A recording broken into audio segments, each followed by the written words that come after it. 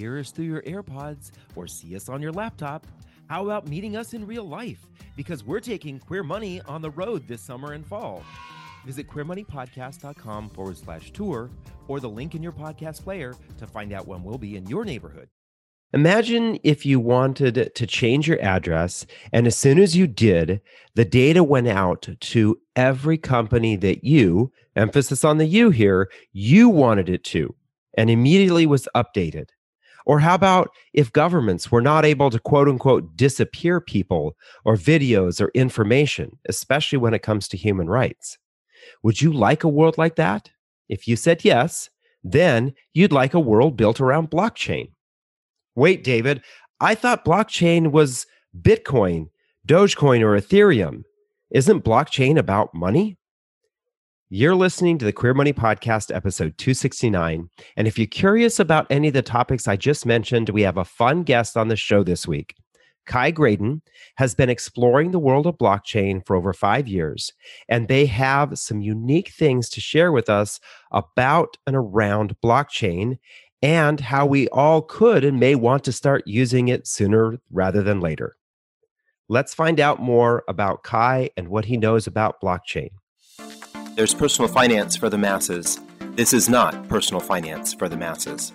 This is Queer Money. This podcast is sponsored by Capital One. Capital One is redesigning the banking experience by offering simple, straightforward, and seamless ways for you to bank from almost anywhere. So banking fits into your life, not the other way around.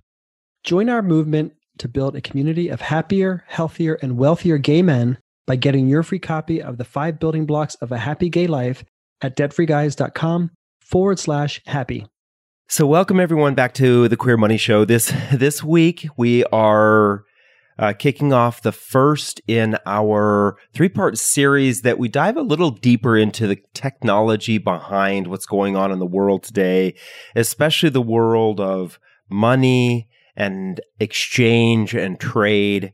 And to help us out with that, because John and I are novices on this topic too, we have invited Kai Graydon on the show. I found Kai via the website lgbttoken.org, which focuses on a little bit on the technology behind cryptocurrency and blockchain. And this particular episode, Kai is coming on to help us understand a little bit more about exactly what blockchain is. So welcome to the show, Kai. Thank you. It's so great to be here. Yeah. I would say that there is the part of me that's really excited to hear about this and talk about this, but there's also the side of me that's like, and I'm sure for many of you who are listening, you're like, oh boy, this is going to be a tough one, right? Because sometimes I think it's a little bit easier for us to understand the whole idea behind money and exchange because we're so used to the types of tools that we use today, but the progress helps us improve various aspects of our lives. And I think that's what the intent behind blockchain is. So maybe in a very, very, very basic, simple way, Kai, can you help us understand exactly what blockchain is? Yeah, absolutely. And I can actually start with how I got first introduced to it, because if you were to talk to a developer, you would get a very in-depth answer about the technology. If you talk to maybe an investor, you might get a different answer. Right. But for me as a product marketer, I like to focus really on the use cases and how you apply blockchain. So I've been in what you could consider the blockchain industry for about 5 years now. I was traveling abroad in Asia, just meeting with friends, and I had a business idea. And as I was explaining this business idea, one of my friends was like, oh, you should look at, blockchain as a way to do it. And the first thought that I had in my head when he said this was, I was thinking of literally a physical wallet that you have and a metal chain that attaches to your belt. I had that wallet once. Yeah. I was like, I need one especially when I travel. And so that was the vision I got in my head. But I started just, kind of repeating that as I was talking about my business idea, trying to look smart, being like, yeah, I have this business idea. I'm looking at using blockchain. I was actually able to recruit a few developers that way, even though I still didn't really understand. blockchain itself can be kind of an intense word because there's a lot of hype around it right now. It's definitely a new term when it comes to technology. But the way that I think about it is first starting with just thinking about what blockchain is. It's a type of distributed ledger technology. So if you think about a ledger, a spreadsheet, right, in Excel, you got your debits and credits. A distributed ledger is essentially saying that spreadsheet is not owned by any one person or entity. So it's owned by the collective, and it cannot be changed.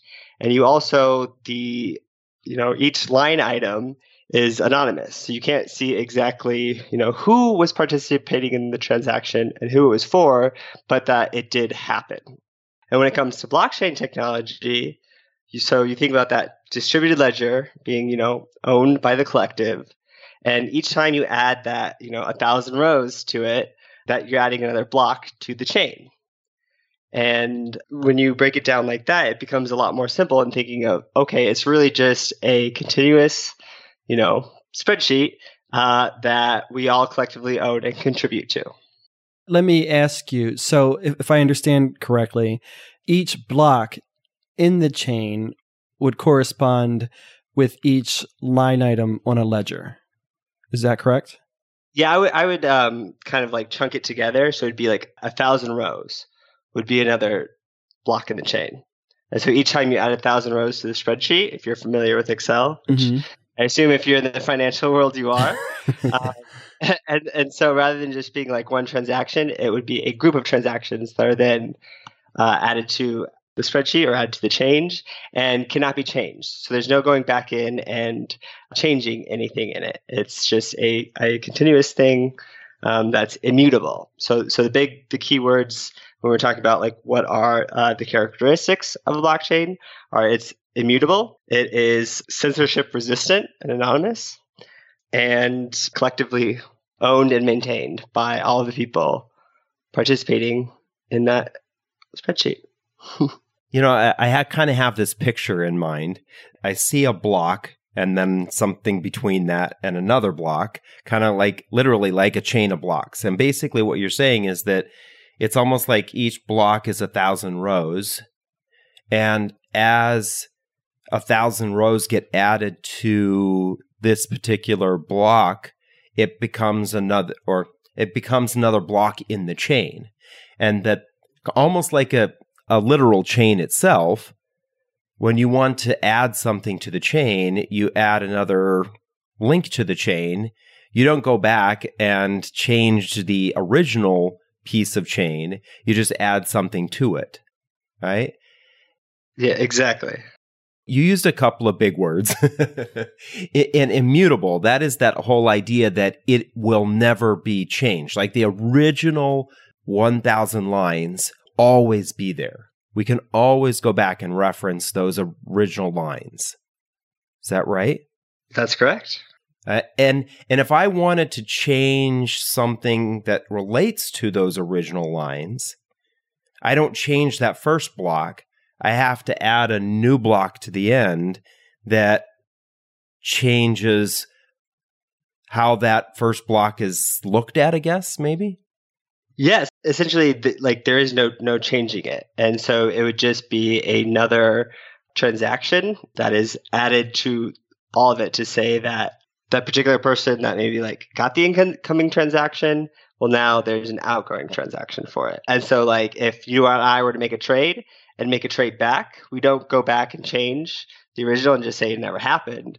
We would see that there's two trades instead of the first one. That makes more... Okay, that's good. That makes sense to me now. We don't want to erase the original transaction. We just want to update that there's another transaction that kind of basically, in a sense, refunded or reversed that transaction. It's almost like exactly. It is kind of like when you go to the store and you want to return something. You don't. It doesn't. I mean, maybe to your wallet, it's specifically to the balance of your account. It looks like a transaction never happened, but all the information is there that the two transactions did really happen. Exactly, and you have the return receipt printed to prove it as well. What's the value in having that? Why is there value in us not being able to go back and just remove the old transaction? So it all centers on the idea of trust, or really the idea of being trustless or not having to rely on just trusting other people or trusting, their word. There's no handshake deals kind of thing. And there's actually a huge variety of applications for blockchain technology beyond just, the store of value or having, financial transactions. And some of the biggest ones that attracted me to blockchain were actually the social impact and social justice applications. Thinking about, okay, when there's, let's say, oppression happening or activists being silenced around the, different protests are happening, and there's, like they're taking video and all this content. Well, it can't just be deleted if they're saving it to the blockchain. It will always be there, and no government can come in and censor them. Another big one is supply chain management. So if you, instead of thinking of it as a ledger and thinking of it as like railroad tracks, and you're always adding the railroad tracks, and as you're delivering goods and services at each stop on the way, it's verified that it made it there. Well, when there is an outbreak like Ebola or anything, having it tracked throughout the supply chain, you'll be able to immediately see where that particular product that's causing the outbreak came from, to know exactly where you need to stop in the supply chain from getting out. So supply chain is another big one. And actually there was an organization called Slave Free Trade that was applying blockchain and social impact to this, and where they were creating a product where essentially you could certify that at every point in the supply chain, you could be confident that no, modern day slavery was used in the making of that product. Whereas today, if you're going and buying something, who knows where it came from? You just have like maybe a tag that says made in USA or made in China. But using blockchain technology at each point, you're then able to see the entire history of that product. All right. So thank you for helping us understand that a little bit more. I think this whole idea of trust is one that kind of maybe is not one that we immediately think of. And I think that's because so many people right now kind of equate blockchain with money, with Bitcoin or Ethereum or all these various cryptocurrencies. So they all automatically go to that, and they go to the money aspect of it. It's very interesting to see that there's so many other ways that this can be used. But you brought up another point that I think is interesting, because I think it helps maybe reinforce this idea of trust, is that no one entity owns or controls the information. It's owned by the collective. Now, of course, I think when I hear the word collective, I start to think of, I think it's Star Trek. But when you're saying the collective, you're basically saying out in the Ethernet, out there in cyberspace, there are lots of owners of this data, right? Yeah. Why does that help with this whole idea of trust? So the way that I think about it is like Facebook will have a data center where they're the ones that are responsible for maintaining the data, making sure that it stays live on the network to run their platform, and they're responsible for protecting it. Well, rather than having that kind of model, what we have is every person that, let's say wants to participate in Facebook off their like own computers or own servers. So that data center is then divided up into a bunch of mini data centers spread all over the world, protected by anyone that wants to essentially run a mini data center like that for this technology. And so, you think like things like natural disaster could come in and wipe out a data center, or a hack on a centralized server. Well, instead, it's just decentralizing it. So you'll hear decentralization a lot, to people running the network all over the world. And anyone that can access the technology and afford the power bill for it is able to run one of those. So there's no restrictions or exclusion in that. And that's why the network is able to stay active and not be controlled, because essentially what's happening is the blockchain is being replicated in all those different servers. So if one person tries to come in and, change a transaction and say, no, like the original block was different, you'll have a lot more other people saying, no, you're wrong. You're just trying to scam the network or provide false information.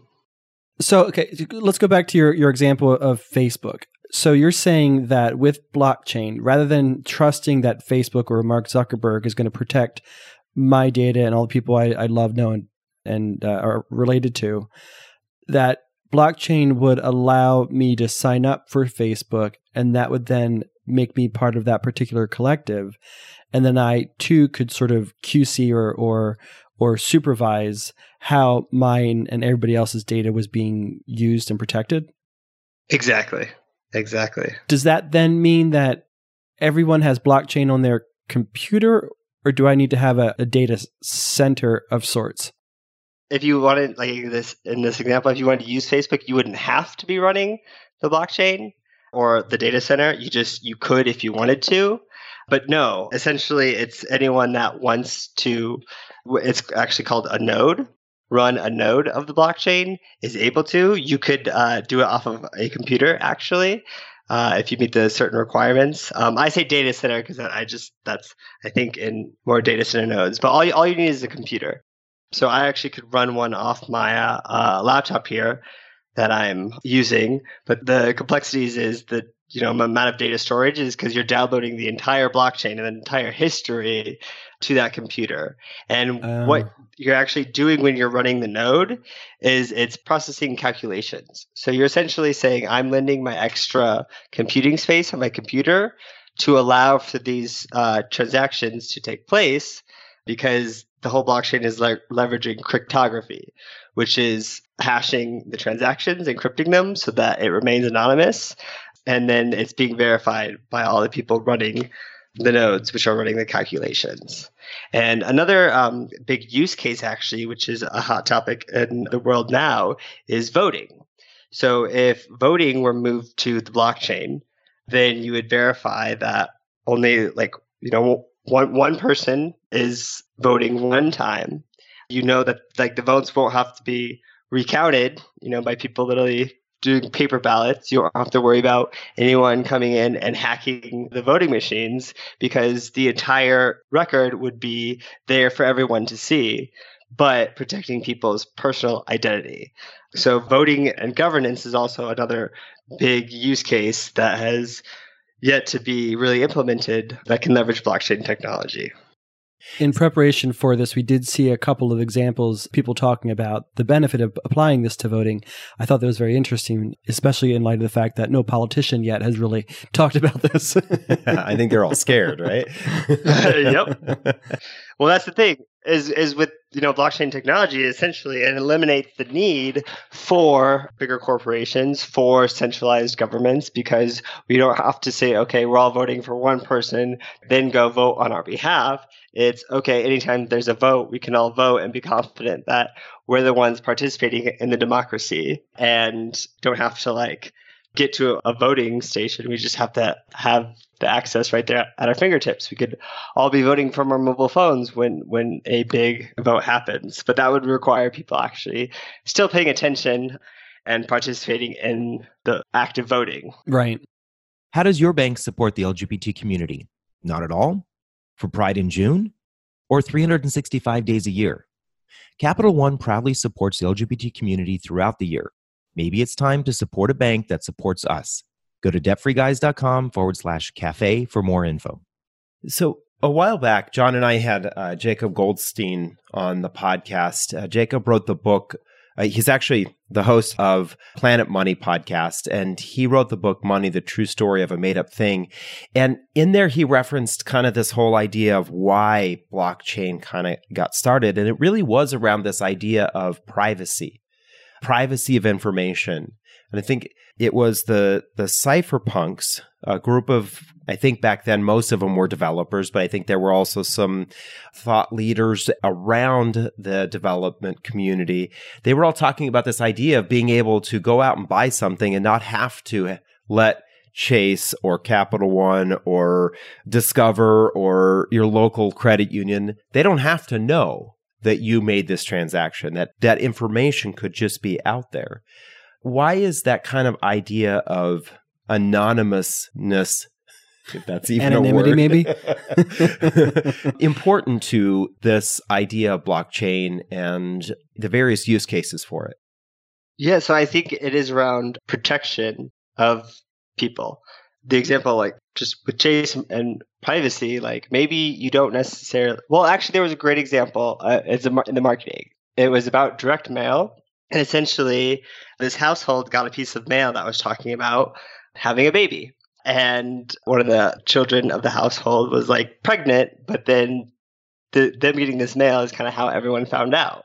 And so, yeah, it's kind of like, there's so much data out there that's being used to, sell us stuff that it can go like so far as to reveal things that maybe you don't want revealed. And there's a lot of different examples out there. Let's say, with this whole, movement to religious freedom, let's say Chase suddenly wants to say, well, we're, only going to allow transactions that fall within our religious beliefs. And then suddenly you're not able to use your Chase card for, let's say, like going to a gay pride or, donating to an LGBT cause you care about. And so by Chase being able to see that transaction and then having, the ability to say, no, we don't agree with that suddenly, well, then you can't use your card anymore. So that's really the analogy that I would think of. But for me, like I see two extremes. I see either, we have, complete privacy where you are the owner of your own data and only you know, what transactions you're having all the information and being able to have complete control of that information, or we have radical transparency, whereas everything's open for everyone to see with the culture of you can't use that information to then oppress people or exclude people from participating in the economy. I think most people would probably err on the side of I'd rather be in ownership of my own data and having my privacy because it's my business and no one needs to know. And the reality is people will use that information against you somehow. Now, the challenge with that is you then also have to be the steward of your own data and maintain the security of it. And in the crypto world, as you'll probably discover, is, for example, resetting your password. Well, if you forget your password, there's no one there to reset it for you. Right. So you can't forget your password. And so when I think of the idea of like trustless, it's I can't even trust myself to, not lose that password or not forget or not have it be jumbled among the millions of passwords that I have. I think that's a very valid point because in preparation for this interview, I was sort of getting concerned that I don't necessarily want to cut out all middlemen. It's nice to be able to call Capital One and say, hey, I've locked myself out of my account, or I don't really understand when this transaction happened. Can you explain it to me? Or why was I billed this? And talk to somebody who has access to some information, can explain things to me in simpler terms. So I'm wondering, how will blockchain most likely be used for the average customer initially or consumer initially? Yeah, well, I think it's such a transformative technology that eventually everything will be leveraging blockchain technology. We just won't necessarily be using the words blockchain or even thinking of that it's using blockchain. A lot of technologies right now, like the internet, computers, like most consumers don't know how it's actually running or what all of the technology that's enabling it is called. They just use it. And eventually that's what blockchain technology will be, is we're all just using it. We just are using it. We're not thinking about what it actually is or how it actually works. Although I would argue that in this day and age, we all need to start paying a little bit more attention and knowing the basics. Like even if I find myself without my phone that has all my numbers saved and I need to call somebody and I can't even remember their number because I'm just so used to it being ready and available. There's a lot of things where it's like, okay, we need to start remembering that if technology is not always there to make our lives easier, how are we going to navigate this world? And same things like, just navigating the world. If I don't have Google Maps to tell me exactly how to get there and which roads to take, and I have to then actually open a paper map if I can find one and figure out the route, am I able to do that? And I would say probably a lot of youth maybe don't know how to do that because they've never had to. other people might need a little bit of a refresher on those kinds of basic ways to navigate life. It's similar. Maybe I don't know if this is a great analogy, but I guess it maybe is kind of similar to the fact that almost everything we do today runs through the internet, right? But most of us don't actually know the actual functions of each of the pieces of the internet, right? This podcast right now is being recorded on the internet because we are in Las Vegas. And Kai, you are, I forget where you're at. Georgia. Right. So rural Georgia. Right. So we're on the other side of the country. And many of us think, kind of this whole idea, oh, well, we're just on a phone call and we're recording a phone call. But this is actually data flying around the world right now that's creating this podcast. And then we will in turn package this and send it off to somebody and they will then produce it. Similar with blockchain, you're saying that there will be lots of functions that blockchain will do that many of us won't know that they actually are blockchain, but that there's some benefits to it actually being blockchain, right? So that the fact that, like you said, some of it's, and I forgot the word you used, non-immutable. Immutable, right? It's immutable. So, right, it can't be changed, and we want some of our data to never ever be changed, and then we want the record of that data to not be changed, right? And we want that data to be secure. We want it to be trustworthy.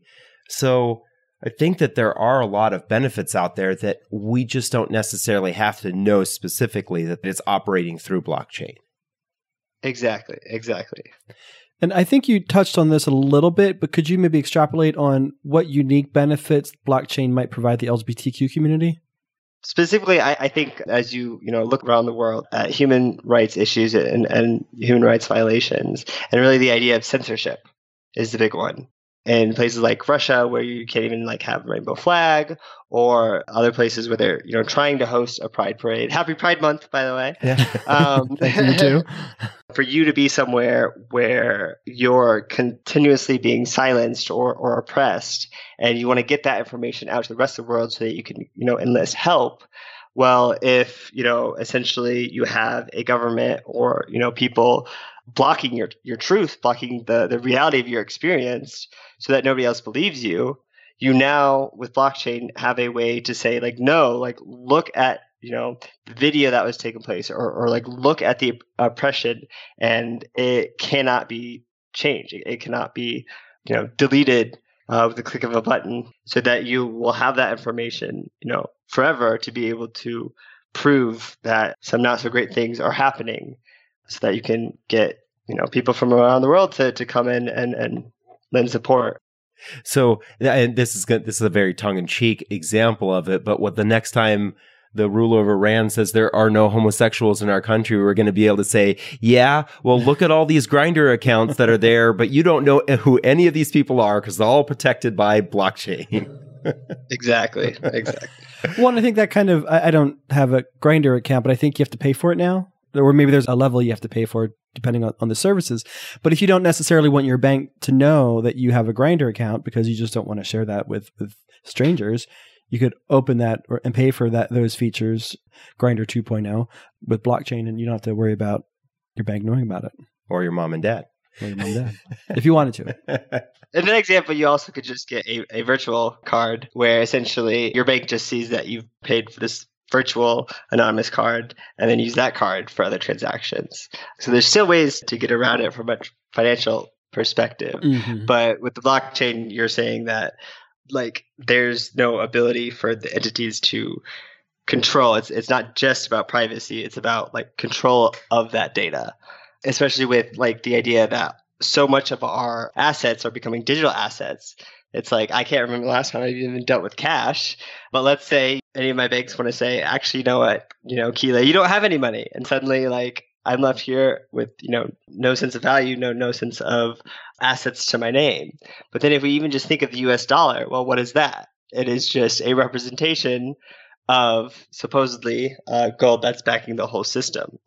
And so with the shift to blockchain technologies, it's really a shift into a people's revolution to say that we're not going to rely on these central authorities to maintain it and govern everything, we're going to rely on ourselves and us participating as a collective whole. Well, I think it's brilliant that you brought that up, because I think when people hear about, currency changing, I think they can't really wrap their heads around it, or they're even maybe not even open to the idea of it. But that's exactly what Jacob Goldstein's point was in his book, that money is a made up thing, in that currency, whatever it is, whether it's the dollar, the yen, the ruble, whatever, it's just a collective agreement that we all say that this piece of paper is worth $5 or $100. The piece of paper in and of itself is worth very little. I think that an actual dollar bill is worth less than $1 if you wanted to break it down. And so it's just a collective agreement. And so this is what we're doing here with blockchain. Maybe doing here with blockchain is just transferring the collective agreement, saying that this too is worth something of value based on what the collective says it's worth. Exactly. I mean, how do you solve for the just extreme wealth gap? Well, we all just decide that billionaires aren't billionaires anymore, right? We don't take their money, completely change it, and say, no, actually, you're not worth that much.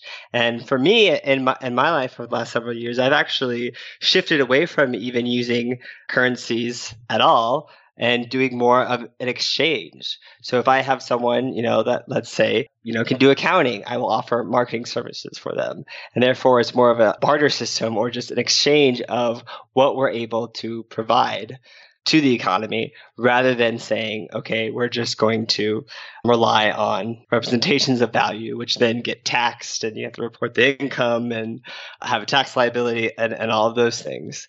So I think that is something that very realistically we could be shifting back into more of a barter economy, or a skills-based or commodity-based kind of system. Mm-hmm. And I think that's a great philosophical question that maybe we want to tackle in future episodes. I think that's very entertaining. Right. A decentralization of government and removing the tax base is probably one that there's lots of different viewpoints on. Reducing the power of the Fed, right? Yeah. I mean, think of how much control they have over the global monetary system, let alone the United States. And so it's a very interesting philosophical. Maybe we have to have Jacob Goldstein and Kai back to talk about it together. They can duke it out. Yeah, let them duke it out. So you mentioned before that you think it's a good idea for folks to stay abreast of this technology, right? As this technology continues to grow and have more of an impact on our everyday lives, it's important for us to do that. I think for LGBT folks, it kind of sometimes can feel like there aren't great resources that are using our needs in these kind of use cases or examples. Where would you suggest that maybe we go to learn a little bit more about this kind of thing, about blockchain, more about cryptocurrencies, these kind of things that may have a little bit more of an LGBTQ slant? Yeah, so that's where I would direct everyone to the Crypto Queers group, which is a group only in the sense that there's multiple people coming together to specifically talk about crypto and blockchain and to help each other learn and network. It is a group that just organically sprang up to try to, as people were going to different conferences, just find each other that wanted to find that kind of community and focus on those kind of issues. And it is on Telegram presently. So Telegram is essentially it's very much like Skype, but it's a platform for exchanging messages or creating groups. It's been highly adopted by people in the blockchain and crypto community, but there's a Telegram group where we specifically have a group called Crypto Queers, spelled with Q's. And I think even cryptoqueers.org might still be up and running, but that is actually where I found community. So I was added to the group, and at the time, I think it was maybe 50 people, and it's now well over 100, and people all over the world. But it's a group just that it wants to welcome people into the crypto world, lend a helping hand, support, offer insights, and so that definitely would be a really great resource for anyone that really wants to get in and learn, but maybe is a little, I'm not sure where to start or hesitant about diving into some of the crypto spaces, which can be very, they say tribal. So like Bitcoin versus Ethereum, they can be very, very, same thing like with sports. Yep. But the Crypto Careers Group is just about making sure that LGBTQ people that want to get involved have some friendly people there and willing to help. We're not familiar with Telegram, but I love the irony of this very futuristic technology being discussed on a platform named Telegram. Right. So this has been immensely valuable for us. We, like David said, kicking this off, we're very novice at this topic, and you've really helped explain it in terms that we can maybe become a little bit more dangerous. So we appreciate you coming on the show. Where all can our listeners learn more about you and stay connected with you if they'd like? Yeah, so I am on pretty much any social medias, and I have my own a website, kylegraydon.com, but I go by Kai. If you want to reach out to me, you should be able to find me somewhere on the interwebs and just reach out. I'm trying to be pretty active. Awesome. Well, thank you so much again for coming on the show. And like we said, maybe we need to have you come back on future episodes to dive into some of the philosophy or philosophical perspectives of cryptocurrency and blockchain. Yeah, well, I definitely I'd like to stick in the more philosophical realm because there's still so much of the technology and how it's being used that I myself am trying to figure out. And I hope I was able to explain it in layman's terms, as they say, so that it just seems less daunting. But as you dive into technology and talk with developers, that's where I start to have that deer in the headlight looks like, wait, what are we talking about anymore? Yeah. I think we all get there sometimes when we're talking to developers. I used to work with developers. But it's a good place to start, right? I mean, every conversation adds a little bit to your knowledge, just like every episode of this podcast should hopefully add a little bit to your knowledge.